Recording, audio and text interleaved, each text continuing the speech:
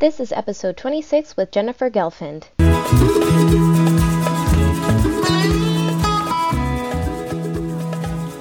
Hello and welcome to the Love Yourself to Happiness show, a podcast inspired by modern women like you.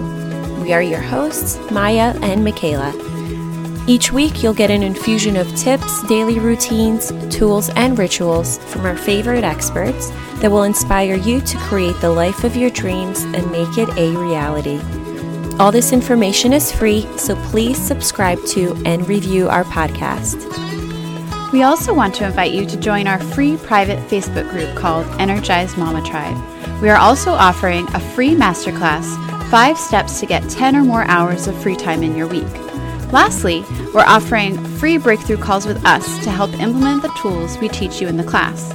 Links to all of these free resources are in the show notes. So grab a cup of coffee or tea, sit back, and welcome to Love Yourself to Happiness. Jen Gelfand is a physical therapist and yoga teacher specializing in women's health and pelvic floor rehabilitation. Jen received her doctorate in physical therapy from Simmons College and also received her 200-hour yoga teacher certification from Well Heart Yoga School. She and her husband, also a physical therapist, were drawn to Portland area for its rich community, amazing outdoor accessibility, and proximity to family. Over the years as a therapist, Jen has continued to enhance her physical therapy skills through additional training in women's health and pelvic floor rehabilitation to complement her extensive experience in orthopedics and movement quality-based therapies.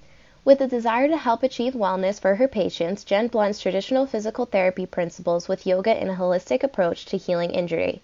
She combines manual therapy, yoga-based therapeutic exercises, and education in order to restore healthy, pain-free movement patterns and to improve function and well-being. She also has co-developed and co-led a yoga and pelvic floor workshop series called Grounded Goddess, a workshop for women to learn how to achieve pelvic floor health through yoga. Jen also enjoys cycling, practicing yoga in local studios in her greater Portland area, as well as getting outside as much as possible with her friends and family. All right. Welcome, everyone. Welcome, Jen. We are so happy to have you here today. Thanks for having me. I'm so excited to be here. All right. So we're going to just dive right in. Can you tell us a little bit about your personal life, something that wasn't mentioned in your bio, and your journey to yoga and physical therapy? Sure. So I'm a mom of 2, and my oldest is 4, and my youngest is about 2.5 now.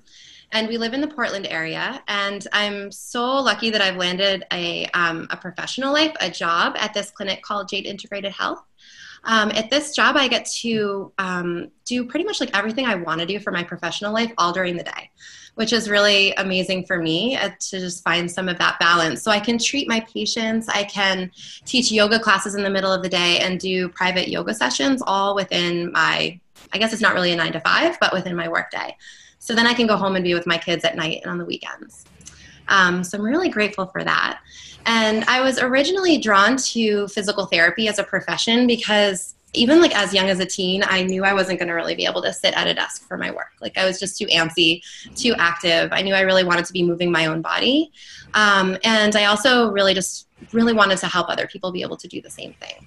So actually growing up, my mom was an aerobics instructor, and she worked full time. And then in the night, 2 hours, she would do 2 classes. She would fill this gymnasium with people doing step aerobics, because that was the thing at the time. And she'd be up there on the step and filling this space with all these people who would be coming to her at the end of her workday, looking just to, find some, move their bodies and find some inspiration. And so we would be the little kids in the back, kind of like bouncing around.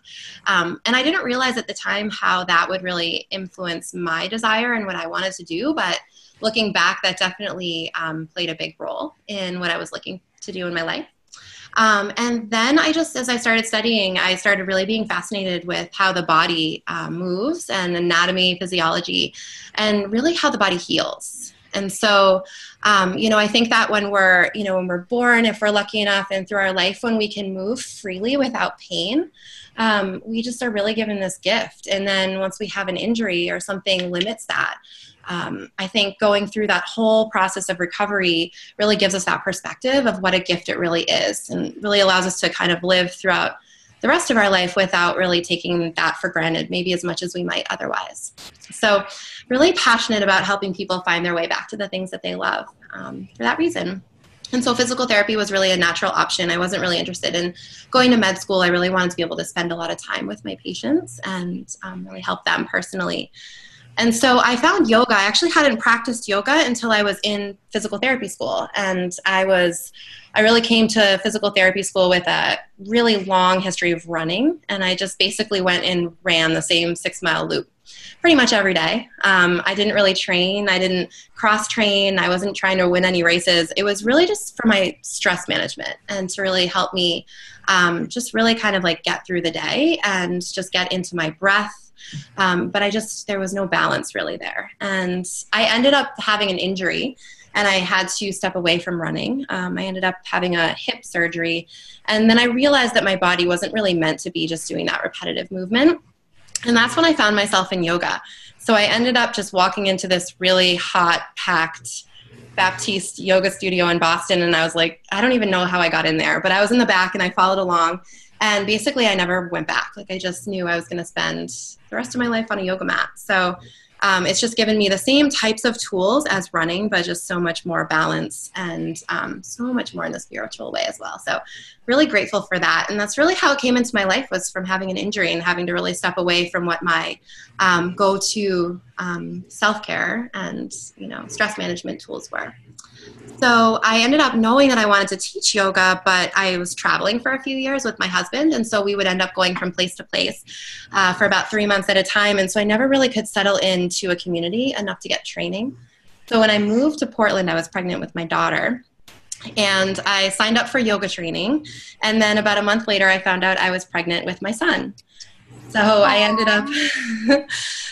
up thinking, should I do this now? Should I wait? And I really, I just decided to go for it. And it ended up being a totally different experience than I had expected. And instead of really like doing advanced yoga postures and standing on my head, I ended up really like toning everything down and really getting into my own space and really listening and just going inward. So the experience that I had in yoga training really was what I needed at the time. So that's really what brought me to yoga and physical therapy, and bringing the two together just happened naturally. So I think that as I started feeling it in my own body, I started realizing that my patients really could benefit from a lot of the same things that I was doing with yoga.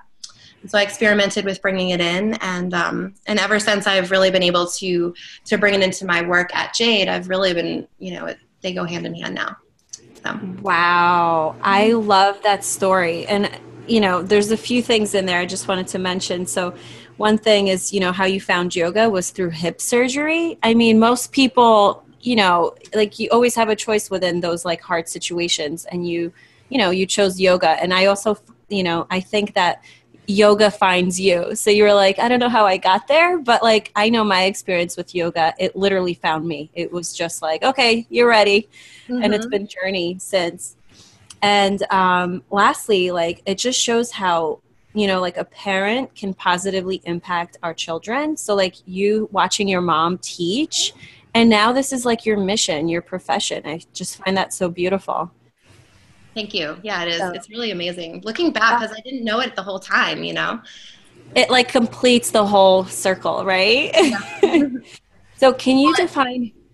sorry, go ahead. I was just going to say that, and the beautiful thing is that your mom probably didn't even realize what an influence you were, or she was on you, It's so cool how you can be modeling that and it is affecting them without you even like really trying, all the things that we try so hard at in mothering. Yes. And it just happened. So, and the interesting thing is that I think she kind of had to do it. Like she I think she was trying to make some more money, and she really had to spend that time away from us. And so she probably at the time thought, that she was actually doing the opposite. And instead it really made like a really great influence. So.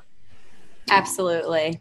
Yeah. Absolutely. That's why you can't feel guilty as a mom when you're doing what you love, and essentially that's what we teach moms. And, Maya and I also get to do what we love. And, sometimes that spills over into motherhood, but I don't mind because it's all positive, and, she'll get to learn from it as well.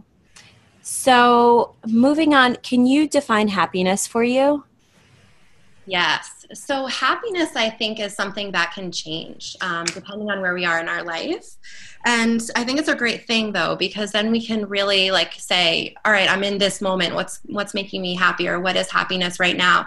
And for me at this time in my life, happiness is really feeling connected to my gratitude. Really just being able to stay in the moment and feel that, purpose in the moment, that I'm really where I should be, where I'm really supposed to be, and actually being able to be in this moment without fear. So throughout my life, there was definitely some times in my life that I struggled with anxiety, and I think that having a lot of pressure on myself, or really wanting to just have really high standards, and so I would make choices based on fear, or or thinking about the past or the future instead of really being in the moment. And so I really think that, the times when I've been able to step away from that and really be present is really true happiness. Awesome. Thank you. So we like to talk a lot about morning and evening routines. They're a big part of our lives. So could you share with us what your morning and evening routines look like? Sure. So because I have the 2 young children, it definitely is a journey trying to figure out what works. I'm definitely a creature of habit. So I know that when I get into like a bout where I'm really good with my routines, I'm definitely more grounded. So it's a goal that I always have to keep just like working and allowing it to evolve. I would say lately when things are going the most smoothly is when I'm up at 5 a.m. So at first it was to wake up at 5 a.m. so that I could be up at least a half hour before my kids, get in the shower, do the rest of my things, and then be able to have a little more attention on them. And then, of course, as this became a thing, my daughter started getting up earlier and earlier. So, I think that the big piece of this is just trying to like keep reinventing it. But I can't get up any earlier than 5. So that's my boundary there. But I get up at 5, and I would say that the thing that I need to do first is take a shower. And it's pretty much always the case unless I'm running off to do like a workout. Because I just think the water being in the shower just really grounds me. And also I think that I've just gotten used to that being time for myself. So I pretty much like immediately go in the shower. And I would say other than that, if I have water by the side of my bed, I try to take it with me into the shower so that I can hydrate right away. Because I think that it's really easy to get halfway through my day and realize that I've basically only had coffee or tea or my smoothie and then feel really dehydrated. So if I can start with water, at least I'm starting off with that intention. And I always make my bed. And I started this actually a really long time ago when I think somebody told me, you have to make your bed. It'll get you so that, you set the tone for the rest of the day. But also I think I started thinking of it as like I was afraid that if I didn't make my bed, that I'd have a bad day. And it was really interesting when I realized that. And then I was like, oh, I'm not going to make my bed and see what happens in that whole thing. But I think at this point, I've just realized that I just feel good when I do. I feel like I'm just setting a good intention. So basically, I don't leave my house without my bed made. And then the thing I've been trying to do lately is I set like a little notebook next to my bed. And this doesn't always happen, but I like to just write down a couple things that I feel grateful for. And I think that, through reading something or talking to somebody, it was a suggestion. And I thought, how hard could it be to just add that little thing in? And some mornings I do it and some mornings I don't. And then I realized the mornings I do, I just feel better. And so it really encourages me to kind of keep doing that. And it really doesn't take any time at all. So there's not like a lot of pressure. Like I don't really have to write much. And then I usually always have a plant-based smoothie to get my protein in. And I have this other really interesting morning thing that started when I was pumping breast milk for my son. I was pumping all the time for him, and I had to pump before work. And so I would put my pump bra on, and we'd get in the car, and I would pump with the kids in the car on the way to daycare. Because basically, like, they wouldn't let me do it at home, and I didn't have time at work. And so I was like, well, I guess we're just going to strap them in, and I'm going to pump. And so I was like, well, where do I go? I don't know. Like, I don't want people to see me and stuff. So I ended up just driving to the beach. And I live pretty close to the beach. And so we would sit, and then if it was nice enough, I would roll the window down and play a little bit of music, and we'd all like breathe in the salty air. And it was just kind of like, because I didn't know what else to do. And then when I stopped pumping and that whole thing was over, the kids kept asking me, can we go to the beach? Can we stop by the beach? And like, okay. And so it just started turning into this thing that we all do whenever we have time now before work. And it just, sometimes it's like 2 seconds, but it's just so nice to be connected with the ocean and be starting the day that way. And sometimes there's those surfers out there in the cold water, and it's pretty inspiring to see that they're starting their day that way too. So I would say that's how my morning usually goes. And we don't get to the beach every day or anything, but more often than not we do, which is really awesome. So my evening routine is not nearly that full. I usually just basically try to make it to my bed at a decent hour. And if I do have time, I'll listen to like a little guided meditation. Sometimes I use Headspace, and it might be 3 minutes just to kind of get myself transitioned into sleep. But I don't feel like I need an evening routine as much as I need a morning routine. So. Mm-hmm. Oh my gosh, I love that. You've actually inspired me. We have a pretty nice park and beach, maybe about an 8-hour drive. 8-minute drive. No, and it could be on the way to her daycare. So that's actually a beautiful idea. Like once it gets warmer outside, to maybe go for like a 5-minute walk together, and then connect and, sort of part our ways for the day, for our work day. Exactly. I love that. Yeah. Love that. Yeah. So Yeah. Can you share with us 3 self-care practices that you just can't live without? Sure. So I think I touched on some of that in my morning routine for sure. But I would say one is water in so many ways. So like my shower, the ocean, drinking water, like all of those things. Like I just think that I'm so connected. I don't know, maybe because I'm a water sign, but I feel like it's just— What sign are you? Cancer. Me too. I love the water. Yes, exactly. And it was funny because I was like, I'm thinking about like, all right, so what kind of self-care do I do? And it's so much of it is related to water. And then I would say movement. So because I think that, yoga, when I can get into a studio, and I do try to take my own classes if I can. So at least twice a week, I'm lucky to be able to take it at work, sometimes on my lunch break. And then I try to go one night a week after work or on the weekend. So that's really important for me. And then actually another thing with movement is this year, one of my mantras is to really like practice what I preach. So I'm 2 years postpartum, but I think sometimes us caregivers tend to care for others better than ourselves. And there are a lot of ways that I've been neglecting my own women's health, postpartum issues. And so I'm really inspired this year to really get into my own PT exercises way more consistently than I'd done before. So I would say that movement is really important for me. And then one of the things that I don't do that I've just recently realized I need to add back in is cardio. Because I kind of started with running, and, that really was a big piece for me. And then, there's only so much time. And so I really done so much yoga, which I love, but I think that I need to get a little bit more cardio and more movement in. So that is part of my self-care plan for the year. So water, movement, and then I would say connection. So I really, really, I feel like I'm giving myself self-care when I'm reaching out to the people in my life that matter to me. So whether it's my friends that live far away that just like I recheck with them and they inspire me and it grounds me, or whether it's just like somebody who, one of my neighbors or a good friend who can just come to a yoga class with me, or just, spending time with my husband. So I would say like really connecting with people is my third self-care. And I know I've been neglecting my self-care when it's been a while since I've picked up the phone and really reached out. So. Yeah. Awesome. So I just wanted to expand a little bit on that. You talked a little bit about wanting to practice what you preach. And can you expand a little bit on the postpartum PT exercises that you preach? Sure. So for me, and really briefly, because there's a lot, so many things, especially when it's your own body, that you notice when you're in this field. But I would say my biggest thing for me is I have diastasis recti, which is super common postpartum. It's a separation of the abdominal wall.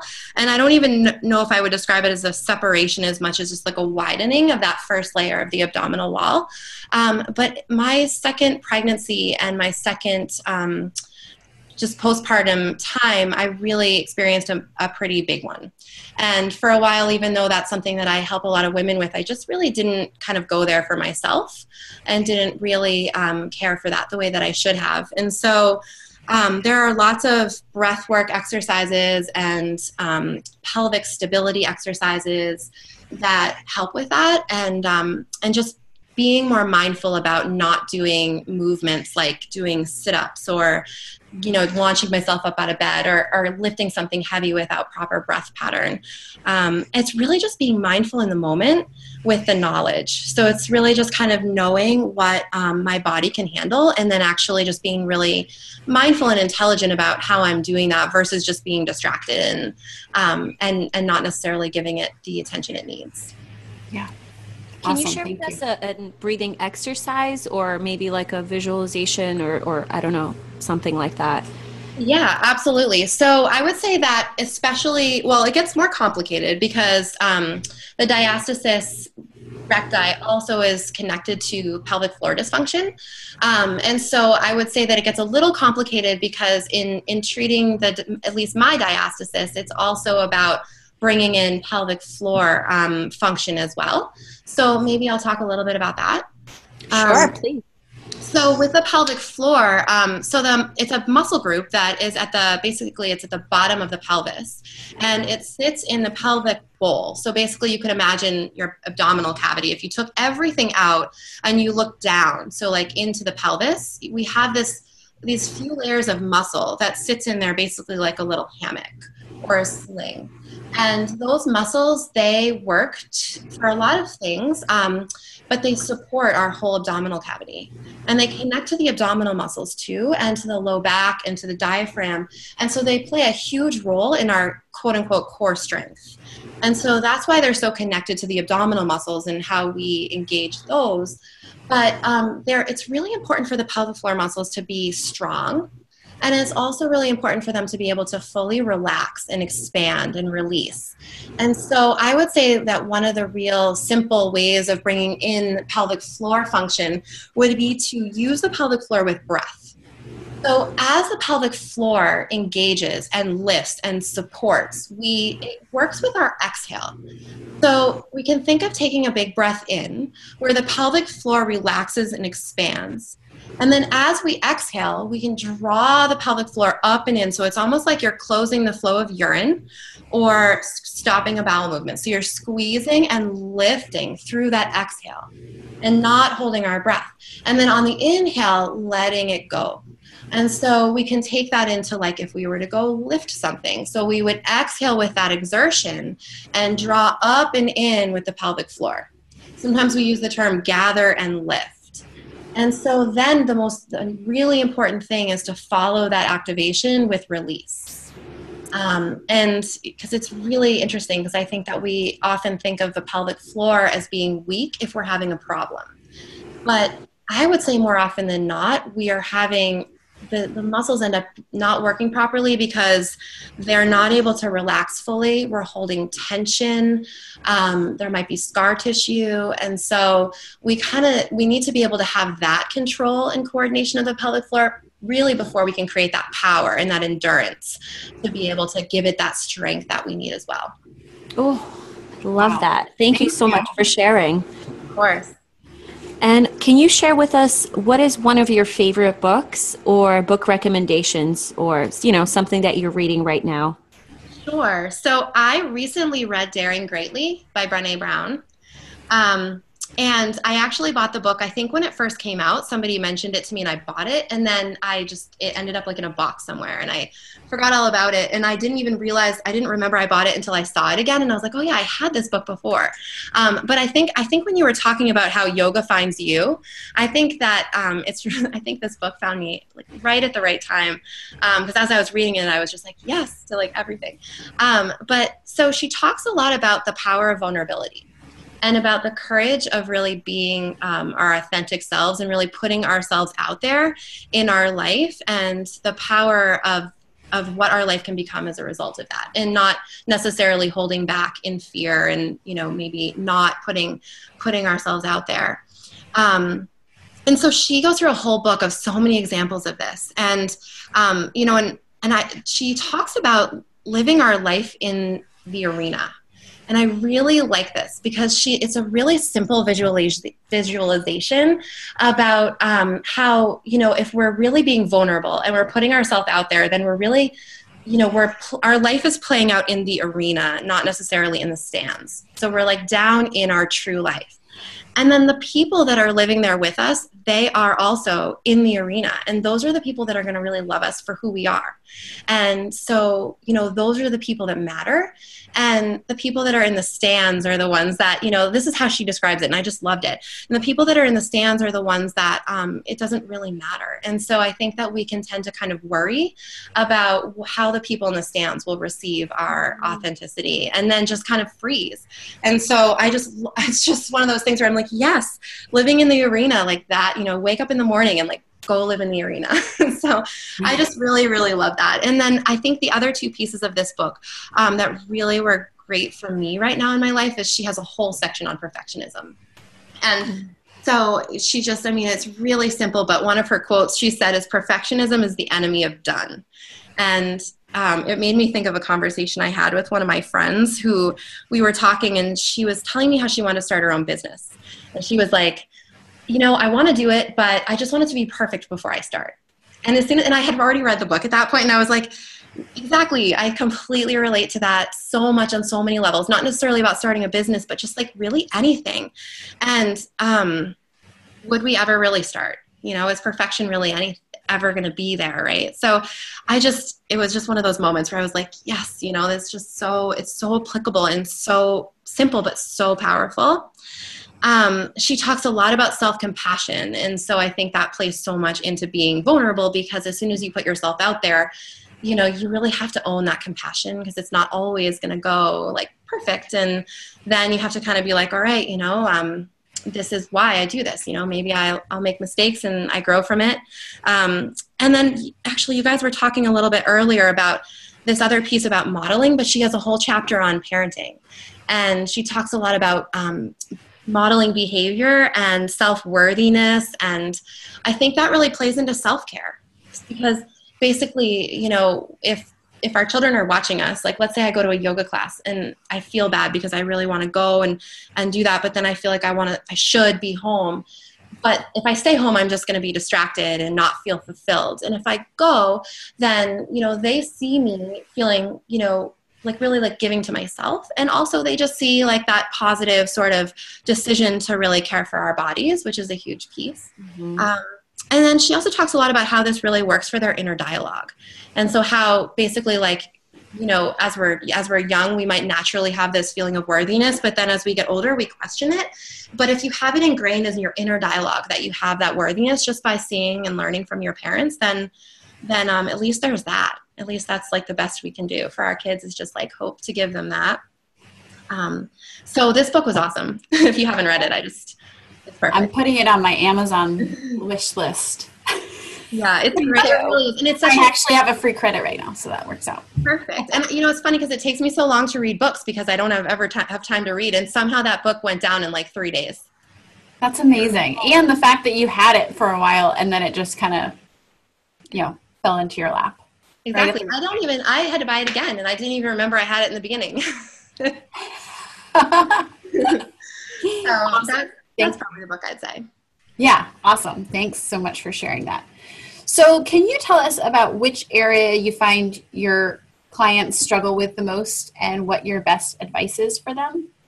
Sure. So I would say, I don't only see women, and I don't only see women who are pregnant or postpartum, but it's a huge majority of my patient population right now. And that's probably where I definitely see the most struggle.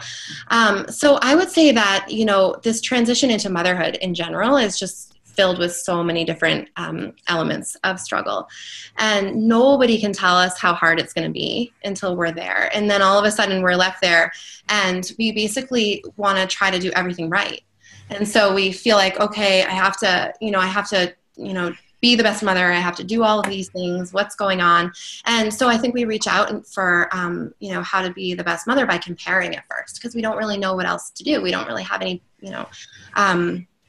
really any other perspective. And so I think comparing ourselves to others or our own really high expectations are really big challenges for women going through this time.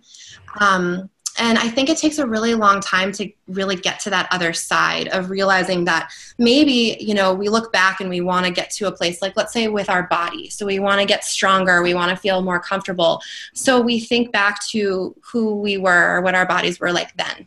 And then, so we go back to those old tools. And maybe that means like we get the 6-week okay from the OBGYN or the midwife to go back to all our old exercises. And so we're like, all right, now I can do this. I'm going to go back and I'm going to like really like get into it. And then maybe we go back too soon. Or everything is so unfamiliar in the body that we just don't do anything and we dissociate from it. And we just kind of end up not caring for ourselves at all because it's overwhelming. So I think there's a couple extremes there that can happen. And I think both of them can leave us feeling really lost. And, I don't think the media helps because I think there's so many programs out there that's like, get your body back in 8 weeks. And women aren't really educated on the possible risks of, worsening symptoms they may already either know they have or maybe don't even know they have yet. So pelvic floor issues, low back pain, abdominal injuries like the one I was describing earlier, that's actually a really common one because people get back to wanting to do crunches and sit-ups and then that can actually lead to a big, much worse scenario. And then I might see them, a few months down the line or even a few years down the line. And then, they'll say, well, how come I just wish I had known better. I wish I had some better, information earlier on. So I think that that's a really big struggle with these women. And I think that also just going through these transitions and having it be so overwhelming physically can manifest in a lot of ways. Like we end up just breathing really shallow or, really having dysfunctional posture, having tension in areas and not only the pelvic floor and the hips, but also in the neck and shoulders and places like that. And so I think that so many of these things can just all of a sudden get overwhelming and we're not able to do the daily things that we want to do.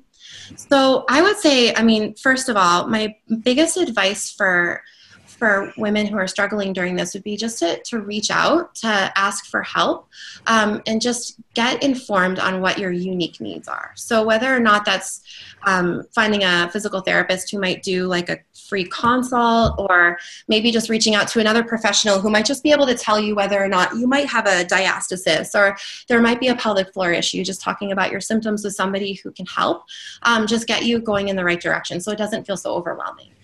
And then I think in general, just reaching out to people who can relate. So I think postpartum can be a really isolating time and a time where it can look like everyone else has it together and nobody does. And so I think that just really like finding people in that same situation is just like, at least that was like my lifeline at the time for me. And in the clinic, I would say one of the other challenges, it's a little more just like circumstantial, but is that, I can tell somebody, go and do these PT exercises, go do this self-care. Because I like to think of it as self-care more than just like homework. But it's the struggle in getting that in and being consistent is so real. Like, it's not like somebody's being lazy or they don't want to get better. It's like, it's such a reality. And so, when I was a physical therapist, before I was really treating this this population and as a majority, you'd see people all the time who just make excuses and not necessarily get better because the consistency wasn't there. But in this scenario, it's just, you have to get so creative in figuring out how to get it in. And so I think because I'm on the journey most of the time with my patients, I try really hard to just what is your life like right now? And where can we put in maybe 1 or 2 breath exercises or yoga poses or strengthening exercises? How can we attach that to something you're already doing? Like maybe brushing your teeth or, something like that. And so that it doesn't seem so overwhelming and that it doesn't get so discouraging. And just really making small achievable goals and realizing that it actually takes a lot longer to get to a place where maybe we expect to be, and that's okay. And just really giving ourselves that time. Oh, such great advice. Wow. Yes. Thank you. Can you tell us, what is your favorite success story with a client? All right. So my favorite success story is really, really hard. It's really hard to pick one, only because I've worked in physical therapy for quite a while, maybe like 9 or 10 years. And so, you know, I've worked in settings where, like hospitals and rehab settings, where people have lost their ability to walk, right? So I might, you know, I've been brought to tears by just helping people get up and walk again, or have had like a lot of really crazy challenges that we've been able to achieve that maybe we didn't think we would, and how amazing that is. But I would say within the work that I do now, there's a woman that actually comes to my mind that I worked with when I was working at my past job at a place where we saw a lot of refugee patients, or people that came from all over the world. And this particular woman came from Africa. It was evident that she had gone through a lot of trauma and a lot of she definitely was not, her healthcare was not what it needed to be for her. And she came to me, and we were doing our treatments and our physical therapy through a phone interpreter.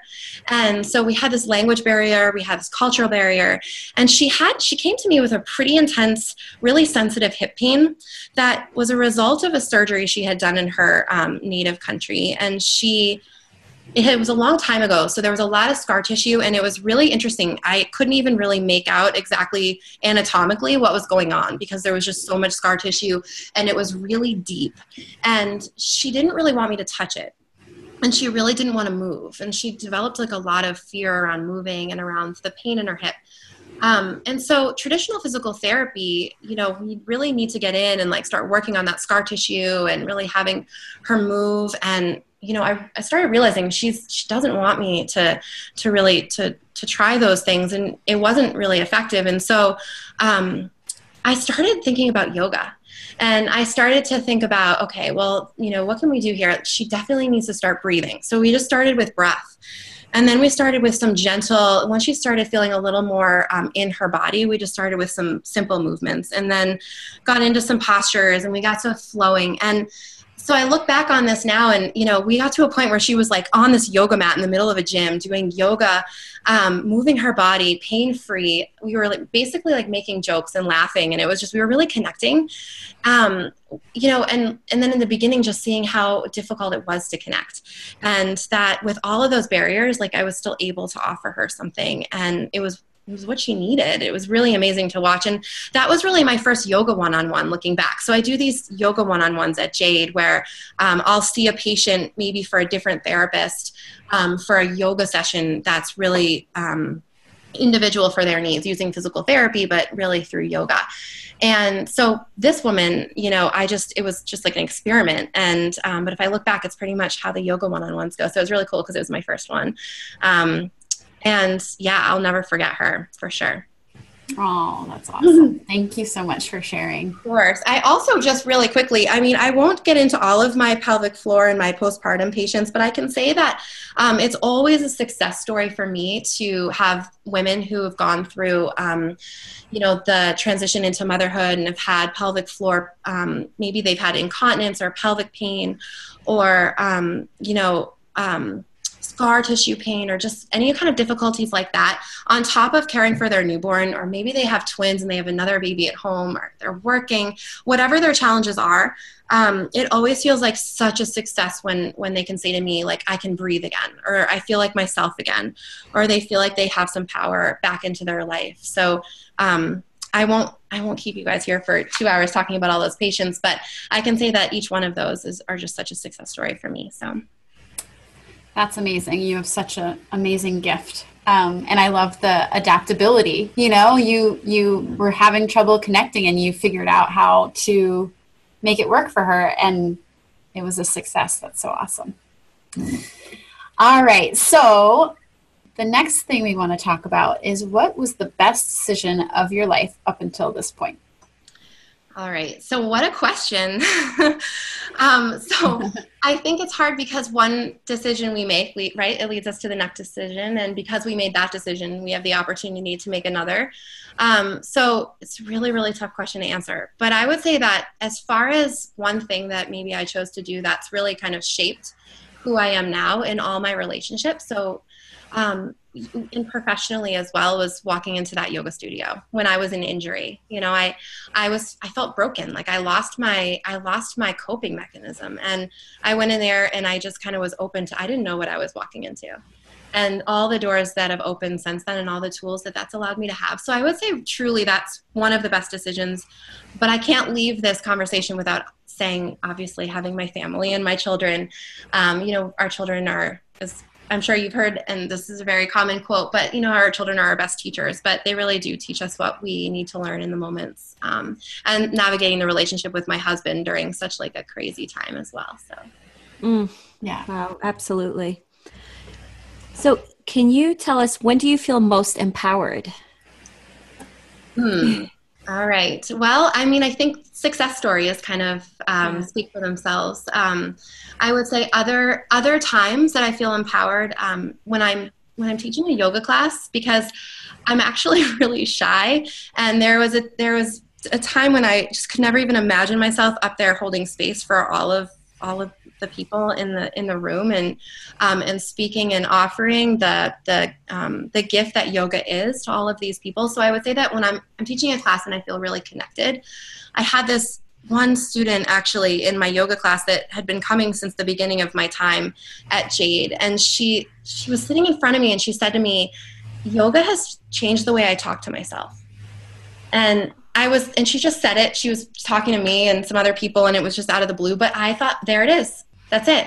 That is completely it. Like, that is why I'm here. That's why I come here, and I have other people lead me. I mean, that's what it's all about, is our inner dialogue and like how we live our life. Right. And I think yoga is able to do that so beautifully, because you're in a space where you like physically and just spiritually open your heart to listening, you know, to the teacher, or sometimes, you know, a class online or something like that.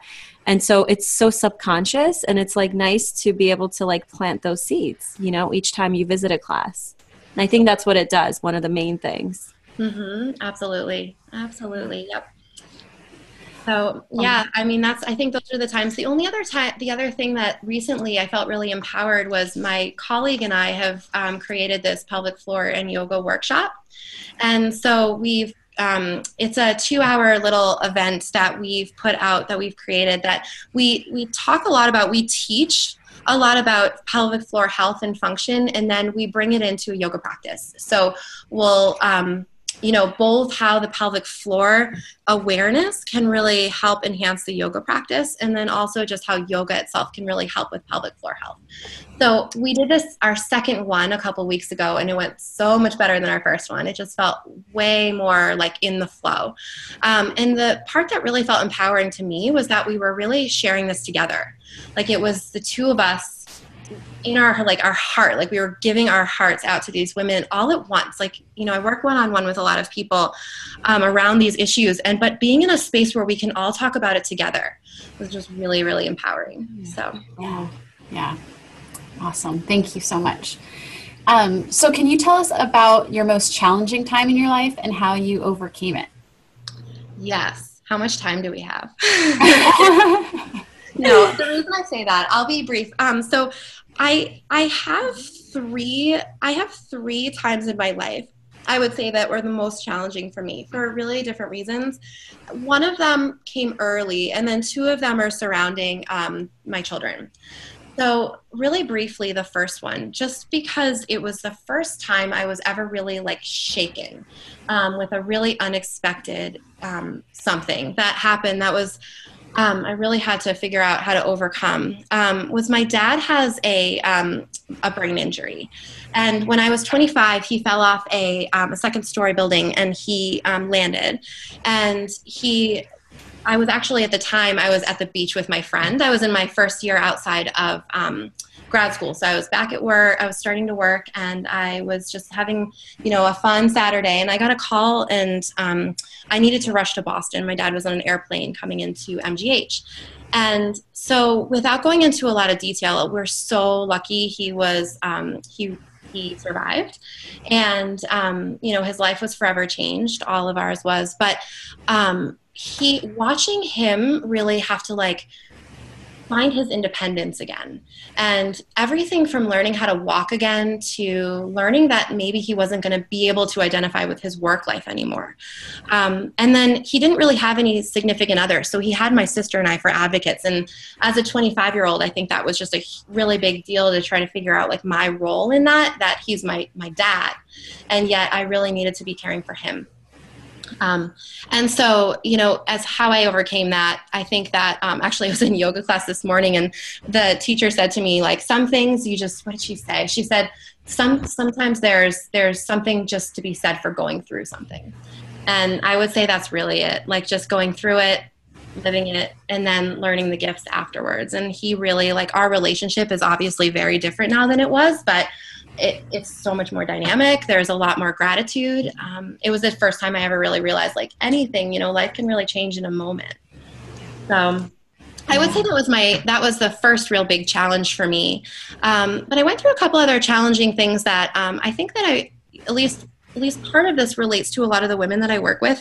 After I had my daughter, so she's 4.5 now, but I actually, I think we prepare for what it's going to be like on the other side. And we prepare. And I prepared for basically everything except really what happened. And I didn't expect it, but I ended up having a pretty significant amount of postpartum anxiety and depression. And I went through this time where it was really isolating, but I didn't have language for it. She was really lethargic and we had a lot of issues around nursing, and I just really struggled. I struggled to figure out, I worried a lot if she was going to be okay. And I didn't really have resources yet. I was kind of new to the community, so I didn't really know who to reach out to. And so, I ended up getting a lot of, help from my family and my friends. And I think going back to work was a really big thing for me because I was able to kind of get into that life again. And I also just think watching my daughter start to really thrive. So she ended up really doing well. And then I was really able to kind of get to the other side of that. Wow, thank you so much. Beautiful stories. I love listening to you. Oh, thanks. And to conclude this beautiful interview, can you tell us 3 things that you're most recently grateful for? So I would say my life. And I can't, so I actually, after my son was born, I almost didn't make it to the other side. So I ended up having a pretty significant emergency surgery after he was born. And so I came through that, and all of a sudden I was gifted gratitude. Like, it was strange. I actually don't think I really had this. I didn't really understand gratitude until then. And we were, it was interesting because the whole community around me supported me through that. And one of my coworkers ended up leaving like a cooler outside in front of my house, and the neighbors and my coworkers and my friends, they all ended up feeding us for 2 months. Like, we barely had to cook. And I just felt held by the community. And so gratitude and for my life was like really, I gave up trying to make everything perfect and trying to like do everything right, and was just so happy to just be able to be. And so, I mean, that goes with, gratitude for my family, being healthy, being able to actually be a parent, being able to be a wife, being able to be a friend, just every day. That gratitude is there. And it's all because I kind of went through this sort of scary time. But without that, I don't know, the perspective would be so different. So. Right. Well, thank you so much for being so candid. Yes. Yeah. You're a hero to your clients, in your clients' lives. It's beautiful. And thank you to our listeners, and we will connect with you on our next episode. Thank you so much for having me. This has been so fun. I love what you guys are doing. So thank you. Thank you.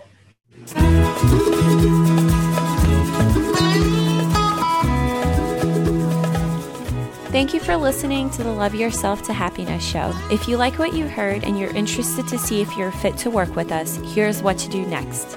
Head over to mayaandmichaela.com/apply and book an appointment to speak with our team.